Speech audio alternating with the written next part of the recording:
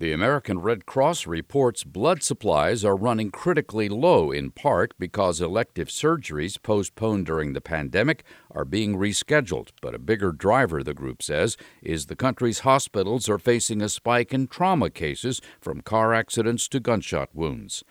America could soon have its fourth COVID-19 vaccine at its disposal. Novavax says clinical trials of its vaccine in the U.S. and Mexico showed it to be 90% effective at preventing the virus. Even better, the company said it was 100% effective at preventing people from getting seriously ill.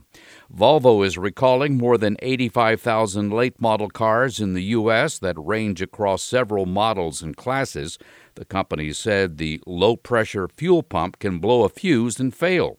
Failure of the low-pressure fuel pump can cause a stall, increasing the risk of a crash. I'm Mark Huffman. Learn more at ConsumerAffairs.com.